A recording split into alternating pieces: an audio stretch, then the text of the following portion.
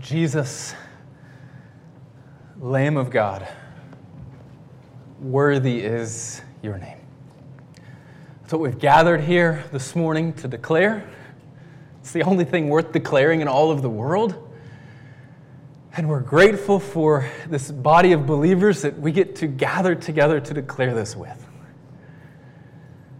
So Jesus, fix our eyes on you, for there's nothing else worthy to look at. There's nothing else that won't let us down or leave us out to dry.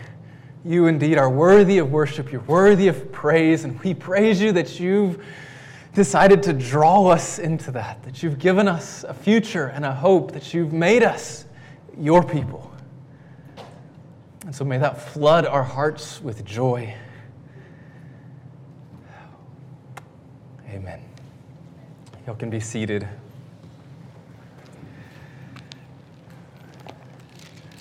Well, maybe at one time or another you've played a game of checkers with somebody who really knew what they were doing.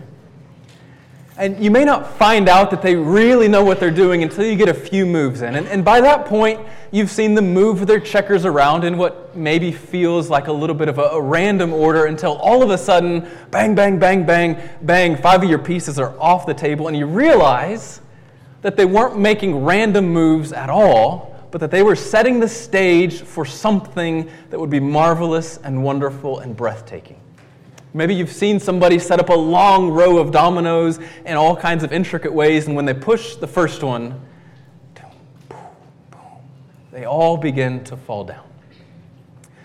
Well, that's a little bit what we are going to see here this morning in Revelation 17 and 18. Now, this is a long chunk. This is, I think, the longest chunk that we've read so far in our journey through Revelation. It will, I believe, be the longest one that we read for the rest of this series.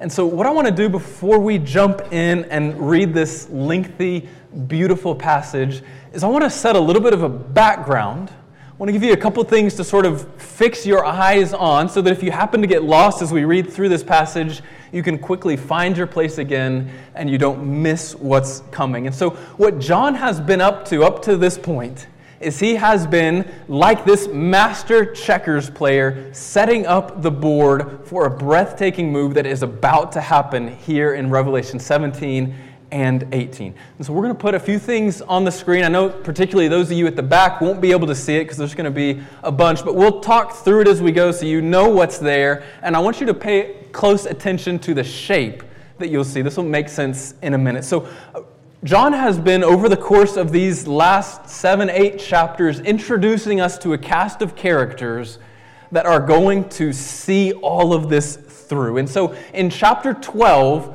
we met the people of God. We met them in the first couple verses in chapter 12. And shortly after that, we meet the enemy of the people of God. We meet the enemy of God himself, and we meet Satan. He's depicted as a dragon. We then meet a couple who are inspired by this dragon, by this Satan, the beast and the false prophet we meet in Revelation 13. And then in Revelation 14, we again see the people of God, and this time these people are depicted as those who've kept themselves pure. Now remember that. This morning, when we pick up in Revelation 17, we're going to meet this Babylon. It's what John calls it. And Babylon is described over and against the people of God who've kept themselves pure. Babylon is described as a prostitute. Now, here's where things begin to move. Here's where you see that the board has been set up, because from this point, Revelation 17 onward through the end of the book, you won't meet anybody new. This means you've done the hard work. The board is set. You know all of the cast of characters. From this point forward, we will just see the fate of these characters. And so you've seen the line so far has been kind of a diagonal line like this. We're about to reverse pivot and come back out the other way. Some of you may know what this is called, that it's a chiasm. So next, actually we will see this morning as well. We're going to see the fate of Babylon. Babylon the prostitute we will meet today, and we will see Babylon destroyed today. Now, this is good news because this kind of turning point in this tells us what's going to happen for the rest of the book. The fate of Babylon, who's inspired by the beast and the prophet, who are empowered by the dragon, is going to tell us what the fate of the rest of these will be. So if Babylon is destroyed, you can imagine what we meet next in Revelation 19. God's pure people are wed to Christ as his bride. They're glorified in the face of all of this. Then we need to tie up our loose end with the beast and the false prophet. The last half of 19, they are destroyed when you get to Revelation 20. The dragon, Satan himself, is destroyed. And the last 2 chapters of Revelation see God finally accomplish all that he has been working to throughout the whole course of the Bible. And God and his people dwell together on earth forever, happily ever after. What Disney has always been chasing, only God can actually fulfill. Now, here's what I want you to see. In this shape, your eye is probably drawn right there to the middle at Babylon. And so I want you, as we read Revelation 17 and 18 this morning, pay close attention to the way that God moves this, because this sets the stage. This is where, at this turning point, God begins to hop the opposing checker players quickly and in short succession. And so for the rest of Revelation, John is just going to be tying bows on the strands of stories that he has already started. I say just as if it's simple, but it is gloriously beautiful, hope-giving, and life-sustaining. And so that's what's happening here. If, as we read Revelation 17 and 18, you get lost at any point, keep 2 things in mind, and this will see you back on the track. We're meeting Babylon, and we're seeing Babylon destroyed. If you can keep those 2 things in your head, even if you get lost for a verse or 2, you'll be right back on track with us and you won't be lost for long. So hopefully you found your place in Revelation 17. I'm going to pick up in verse 1. Then one of the 7 angels who had the 7 bowls came and said to me, "Come, I will show you the judgment of the great prostitute who is seated on many waters, with whom the kings of the earth have committed sexual immorality, and with the wine of whose sexual immorality the dwellers on earth have become drunk." And he carried me away in the Spirit into a wilderness, and I saw a woman sitting on a scarlet beast that was full of blasphemous names, and it had 7 heads and 10 horns. The woman was arrayed in purple and scarlet and adorned with gold and jewels and pearls, holding in her hand a golden cup full of abominations and the impurities of her sexual immorality. And on her forehead was written a name of mystery, Babylon the Great, mother of prostitutes and of earth's abominations. And I saw the woman drunk with the blood of saints, the blood of the martyrs of Jesus. And when I saw her, I marveled greatly.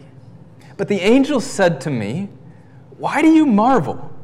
I will tell you the mystery of the woman and of the beast with 7 heads and 10 horns that carries her.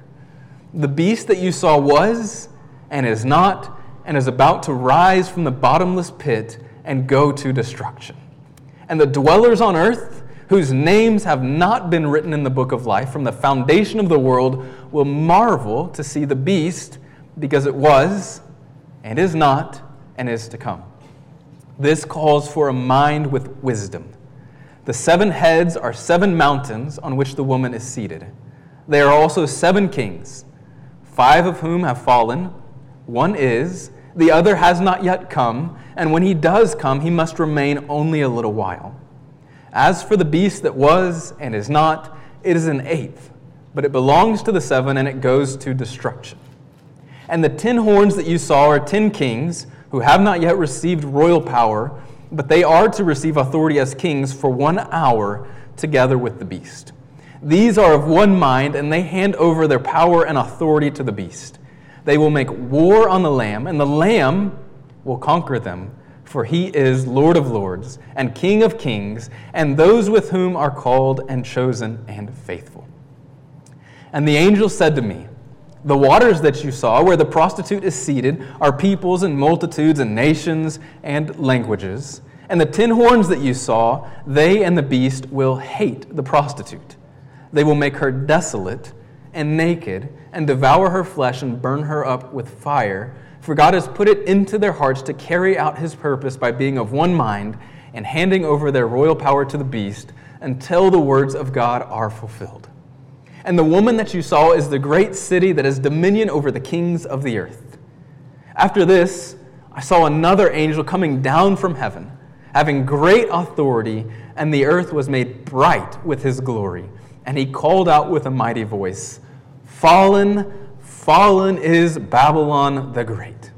She has become a dwelling place for demons, a haunt for every unclean spirit, a haunt for every unclean bird, a haunt for every unclean and detestable beast.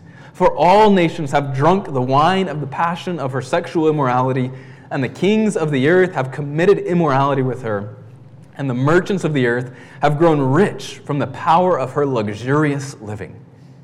Then I heard another voice from heaven saying, "Come out of her, my people, lest you take part in her sins, lest you share in her plagues, for her sins are heaped as high as heaven, and God has remembered her iniquities.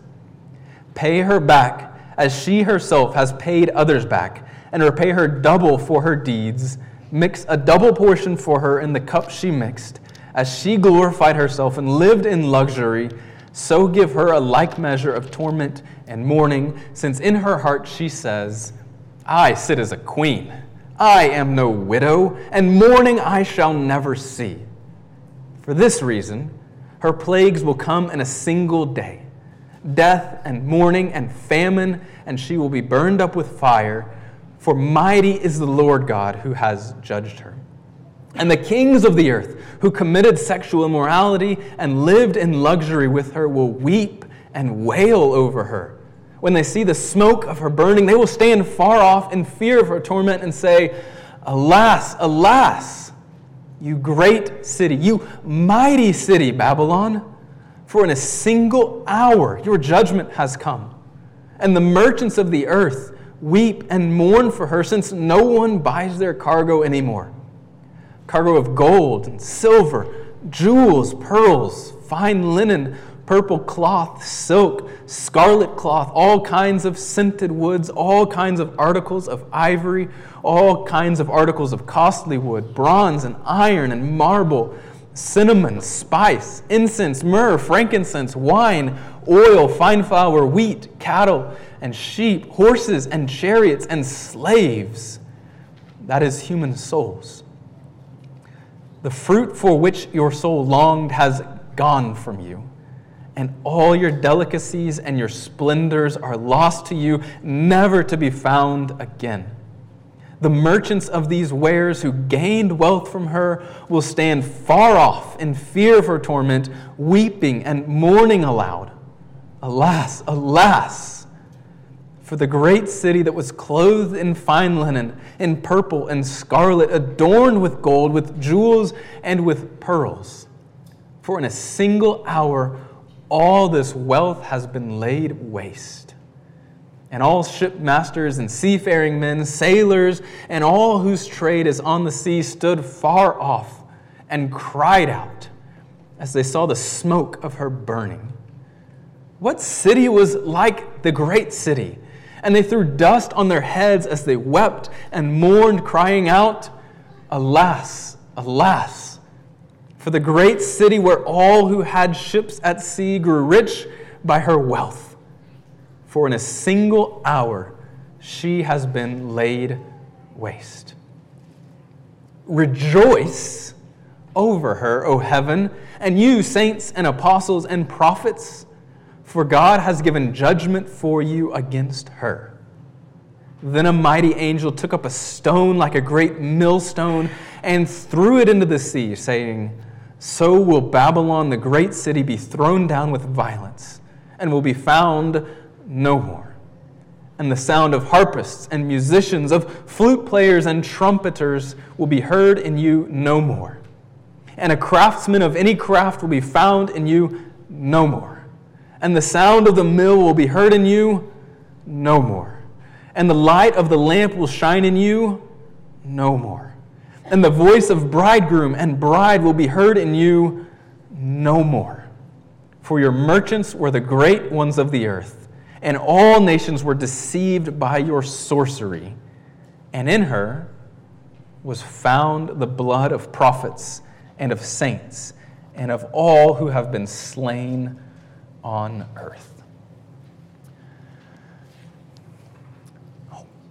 There was once a mighty man. He was, in fact, emperor of a large nation, and he loved wealth, the praises of men, and fine clothing. And so on one occasion, he sent messengers out into all the world. And they went looking for him, and they stumbled across a few men who told him that they had a new design, that they had a new fabric, a new material. Well, excited, the messengers brought these men to the king, and as they explained to him that they had a fabric that was only visible to those who were worthy. You know the story. The emperor, excited at this news, finally able to figure out which of his people are actually worthy to be in the positions he's put them, hires these men right away. They ask for all sorts of fancy, expensive cloth and tools, and they set to work weaving this fabric. Well, anxious to see how it's going, but a little unsettled to go down himself, the emperor sends one of his trusted advisors to go down and see what's going on. The advisor walks down and, to his horror, sees nothing. But knowing that only those who are worthy can see it, he decides to pretend as if he can see it, and he goes back to the emperor and raves about how beautiful this cloth is. Well, finally, the emperor works up enough courage to go see for himself. He walks down and sees the loom, he sees the men working, but he sees no fabric. Well, being a prideful man, he also pretends to see this fabric that is on the loom, and they immediately set about making plans to have a large parade for all of the country to come together and to see the emperor in his new clothes. Well, the emperor is fitted, and as these men put the jacket on him, they describe how light it is and how it is the greatest of fabric. They put the pants on, and they lead him out. And as the emperor makes his way through the town, all of the people are lined up to see him. And they all have the same reaction. We can't admit we don't see anything, because then everyone will know that we aren't actually worthy, until one little child screams out, "He's naked!" And the jig is up. Well, friends, that is a picture of Babylon here. You see, Babylon has paraded itself as one who is beautiful. Nations from all around the world have flocked to Babylon, have seen her riches, her beauty, her power, and have thrown their lot in with her. They've hitched their wagon to Babylon, and they have decided to make themselves rich on the back of Babylon. And because everyone is paying attention to this, they are unable to see just how bankrupt, empty, and naked Babylon actually is. And in the end, this idol does what idols always do. It does not deliver. You know, there's not much in our world that you can say with certainty. Sometimes the best team wins, and sometimes not. Sometimes you enjoy your job, and sometimes you don't. Sometimes your kids are easy and obey, and sometimes they don't. Sometimes your car starts, and sometimes it doesn't. Sometimes the weatherman, well, he's always wrong. Sometimes you find retirement enjoyable and well worth the long years you spent working, and sometimes you don't. But one thing you can always be sure of: idols destroy those who worship them. the emperor desperately desired praise and fame, and he ended up being shamed by the very thing that he sought. And so, church, as we reflect on Revelation 17 and 18, real simply, I have 3 encouragements for you. So if you're taking notes, just 3 things. First one is this: Christian, beware of shiny things. Right? Don't be like a cat chasing whatever new shiny light happens to appear. Notice the allure that is present in Babylon. She's clothed in fine clothing. She has all the markings of ease and wealth. And not only this, not only is she ridiculously wealthy, but we learn that everyone who ties themselves to her also gets crazy wealthy. She offers pleasure and ease in abundance. Like, how could this not be attractive for those like us who live in a world that's marked by pain, that's marked by suffering, that's marked by things not going the way that you want to? When you see ease and comfort and wealth, how can that not be attractive? In fact, I want you to notice this. Look at verse 6. So, you know John, the apostle of Jesus, saw Jesus crucified, saw Jesus resurrected, is receiving these visions, has been exiled onto an island because he worships Jesus. He's just seen this great prostitute. He's been told in verse 5 that she is the mother of prostitutes. In verse 6, he sees that she is drunk with the blood of saints. And look what he does at the end of verse 6. When he sees her, he himself marvels. It almost looks like in verse 7, the angel has to snap him out of it. And so here's a frightening truth. If even John can see this horrid Babylon, and not the outside that everybody else sees, but the inside, he sees that she's drunk on the wine of the blood of saints. This John who's walked with Jesus for 3 years, if even he can see this Babylon and marvel, this in fact is a strong lure. And so you and I need to beware. Right? Like, shiny things are hard to not be captivated by. But John ties all of this together, I think, in an effort to help us. And so we meet Babylon and we see Babylon's fate at the same time. So look down at verse 16. You see what happens to the prostitute? The very beast that she was riding, the beast that empowered her, that inspired her, turns on her and destroys her, because that's what idols do. And that, in fact, is what happens for Rome, right? Rome has made itself famous, has made a name for itself by having mighty armies, by spreading its border. And in not too terribly long after John's vision, Rome collapses because its armies are too large, its borders are too broad. The thing that it worshipped ends up being its very undoing. And church, things today aren't so different. Any place other than Jesus that promises refuge or safety or security will in fact be your undoing.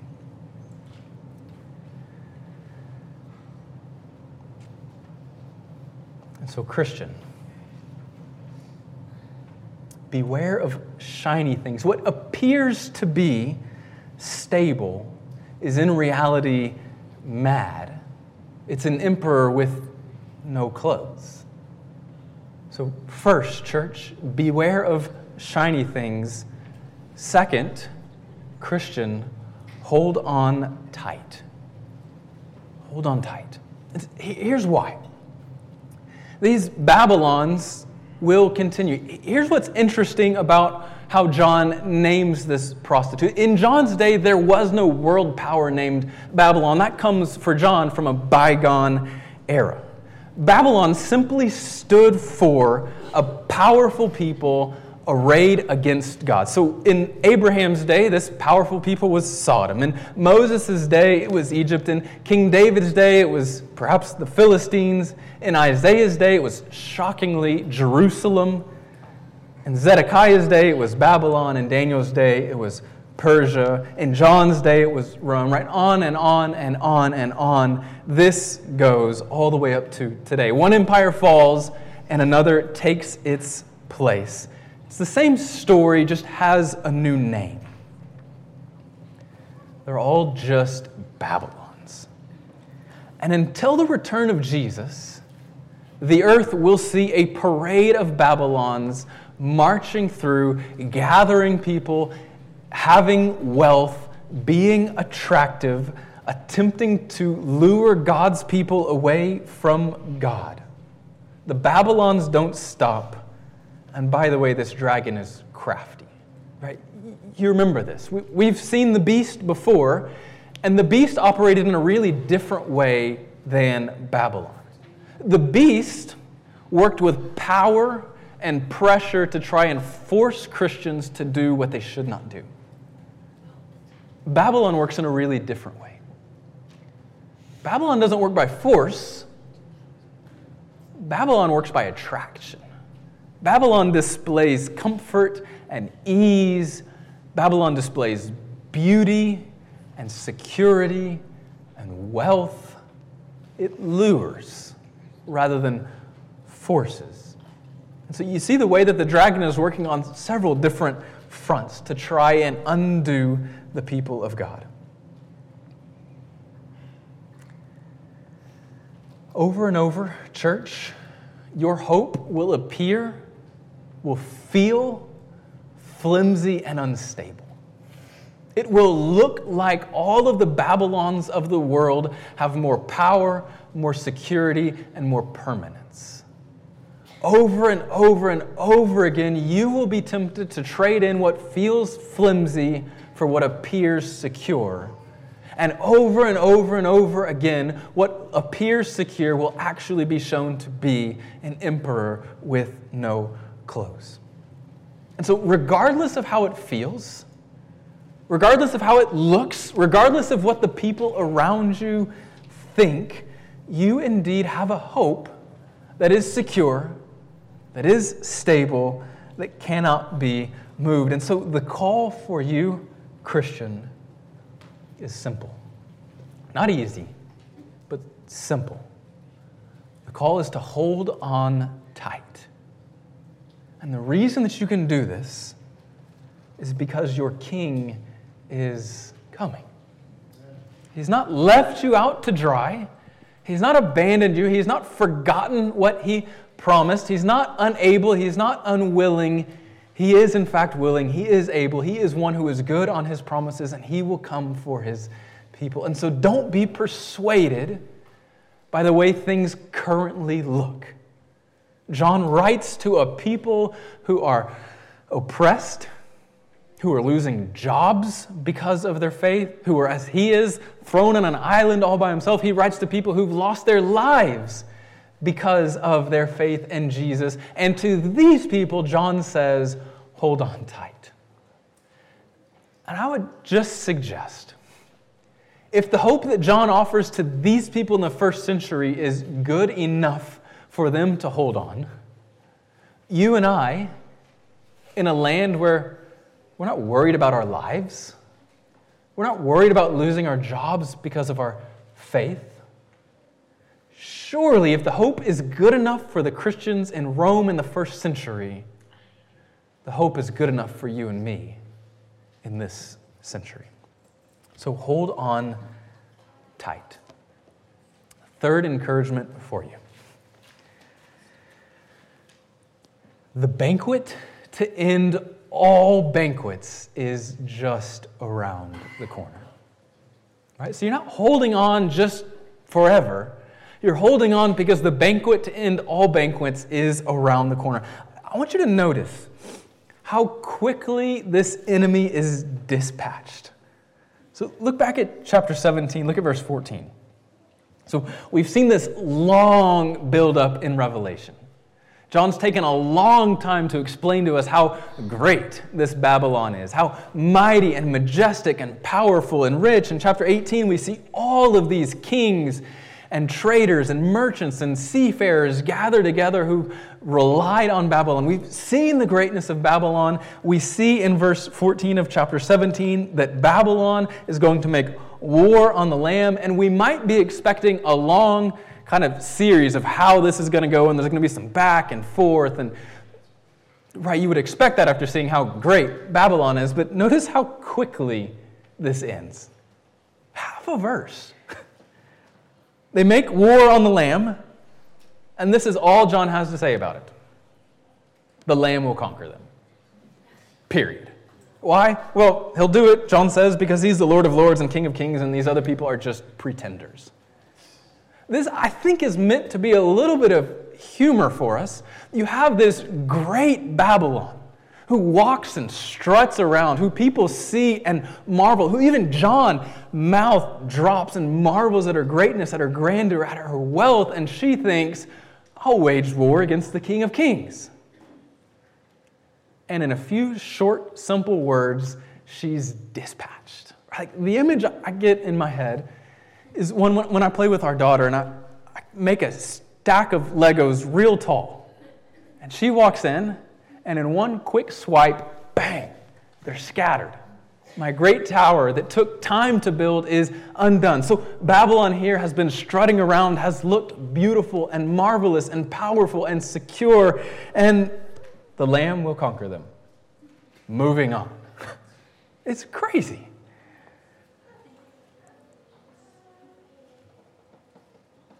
And in response to that, which we saw this last week, right? When God sends these plagues, there should be remorse and repentance, but instead people dig their heels in. So here Babylon marches off to fight the Lamb. He conquers her, period, moving on. And then John, through the rest of chapter 18, lists all of these people who've loved Babylon. And instead of now turning from Babylon, they sit and say, woe is me. My idol has done what idols always do. My idol has left me exposed, naked, and undone. And look at this spin. So all of 18 virtually is depicting all of these kings and these merchants being sad over their God being undone, and without any transition at all. Look at verse 20. Rejoice, O heaven. This would almost be shocking, this juxtaposition of mourning and joy, if John hadn't already prepared us for it. Right, like, what's the pattern that we've seen? Well, so far in Revelation, when the world is rejoicing, when the world is excited, when things are going the way that the world wants, what image do we get of the saints? Well, we see them underneath the altar crying out for God to do justice, for God to make things right. And so the world rejoices, the saints mourn. When God finally does what God says he's going to do, when he brings judgment, when he sets things right, the world mourns because their godless ways have been found to be empty as God told them that they were, and the saints rejoice. You see, these two groups of people want diametrically opposed things. The world wants not God, and the saints want God. And curiously, both groups get exactly what they want. But only one is accompanied with joy. When the world who wants a godless place finally gets its godless reward, the response you see is mourning. And when the saints finally get God on his throne and justice reigning, the saints are filled with rejoicing. Rejoice over her, O heaven, and you saints and apostles and prophets, for God has given judgment for you against her. Idolatry, for all of its promises, delivers only pain and misery. God delivers joy and freedom and life. Now, we don't have time to really get into this today. Justin will pick up with it next week, but I want you to notice the response to all of this. So Babylon has been raised up. We've seen Babylon. Then Babylon is wiped away, destroyed. The world mourns. The saints rejoice. And if you look in chapter 19, you notice the next response to this is that the bride, you, me, the church, are wedded, married to the Lamb, and a marriage supper feast unlike any other breaks forth. So I just want to read a couple verses for you. So look over at verse 6 of chapter 19. John says, "Then I heard what seemed to be the voice of a great multitude, like the roar of many waters and like the sound of mighty peals of thunder, crying out, 'Hallelujah!' Why? For the Lord our God, the Almighty, reigns." And what should be our response? Let us rejoice and exult and give him glory, for the marriage of the Lamb has come, and his bride has made herself ready. And the feast to end all feasts takes off. You know, it was this same Jesus who on a different occasion said that he wouldn't drink any more of the fruit of the vine until the kingdom of his Father came. And so we Christians, as we look forward to the day when Jesus returns, when Jesus wipes the floor with all of these Babylons finally and fully, when his presence reigns, when he enacts justice, when his kingdom comes to reign, and he sets up this giant, glorious feast of a banquet for all of his people, this is what you and I are looking forward to. But Jesus hasn't left us without any gifts as we eagerly look forward to that day. See, on that same night when Jesus was betrayed is when he told his disciples, and by extension you and me, that he wouldn't eat again of the fruit of the vine until his kingdom comes, which, good news, tells you his kingdom's coming. This gives you sustenance, encouragement, a hope to continue. But this gives us something to look forward to. And so we're going to take part in the Lord's Supper today. So you should be able to find a little cup and a cracker in the pew rack in front of you. Now, hopefully one of the things you see at this point is one of the glories of this bread and this wine that it points us to is the ultimate hope that we have. Jesus ruling, Jesus reigning with his people on earth forever. And so it would only make sense for those of you who are eagerly looking forward to that day to take part in this. Right, so this cup and this bread is only for those of you who love Jesus, worship Jesus, and are looking forward to his return. It's exclusive in that way. It's not, like many things, exclusive in the sense that if you're not a part of Jesus' people, you can't be. In fact, that's one of the beauties of Jesus, is he extends his invitation to all of the earth and calls people from every tribe and tongue and language and nation to come and be a part of his people. And so if you're not trusting in Jesus, if you don't know who Jesus is, or if you don't worship him or look forward to his coming, we would love to talk more with you about that. You probably have some people sitting around you who could answer nearly every question you have. Or if you want to talk with myself after, I would love to. But this cup and this bread are only for those of you who are looking forward to the return of your King, to the undoing of Babylon, to the setting right of all things broken, to the forever reign of your King. And so, church, this supper points us in two directions. It points us backwards. One of the ways that we look, that our focus is gazed on, is we remember our King bloodied and broken for the freedom and the forgiveness of his people. And so this causes us a weird mix of sorrow and joy. Sorrow because our King dies, and joy because he doesn't stay dead and because our sins are paid for. And so we look back as we partake in the Lord's Supper, but we also, praise God, get to look forward. Because there is coming a day when this same Jesus will return and when his kingdom will be forever present, when he reigns and when the prayer that Jesus taught us to pray is finally fulfilled. Your kingdom come, your will be done on earth as it is in heaven.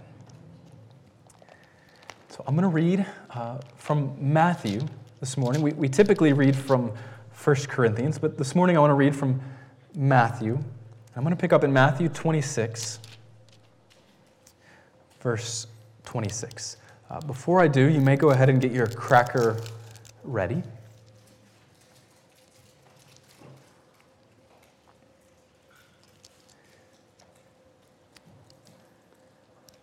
Now, as they were eating, Jesus took bread, and after blessing it, broke it, and gave it to the disciples, and said, "Take, eat.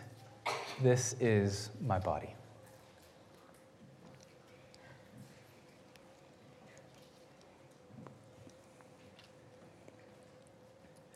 Jesus, we praise you. For you, a king unlike any other, gave yourself for your people. You, the innocent one, died so that we, the guilty, might go free. You are glorious. You are worthy. And we praise you for that. Amen. Second, we'll take the cup. So you may go ahead and open that up.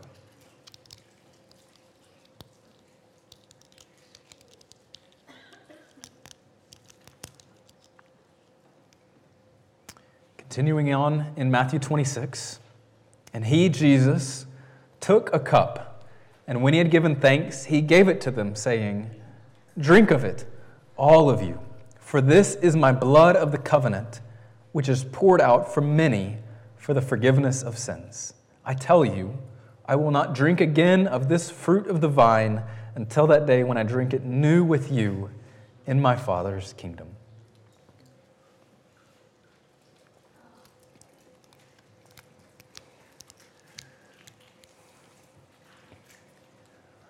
Jesus, we thank you that you've not left us without a hope, but that you've promised to bring the kingdom of your Father. That you've promised to lay a banquet for your people to rejoice and praise and gather together singing your praises for all of eternity. And so, Jesus, I thank you for that.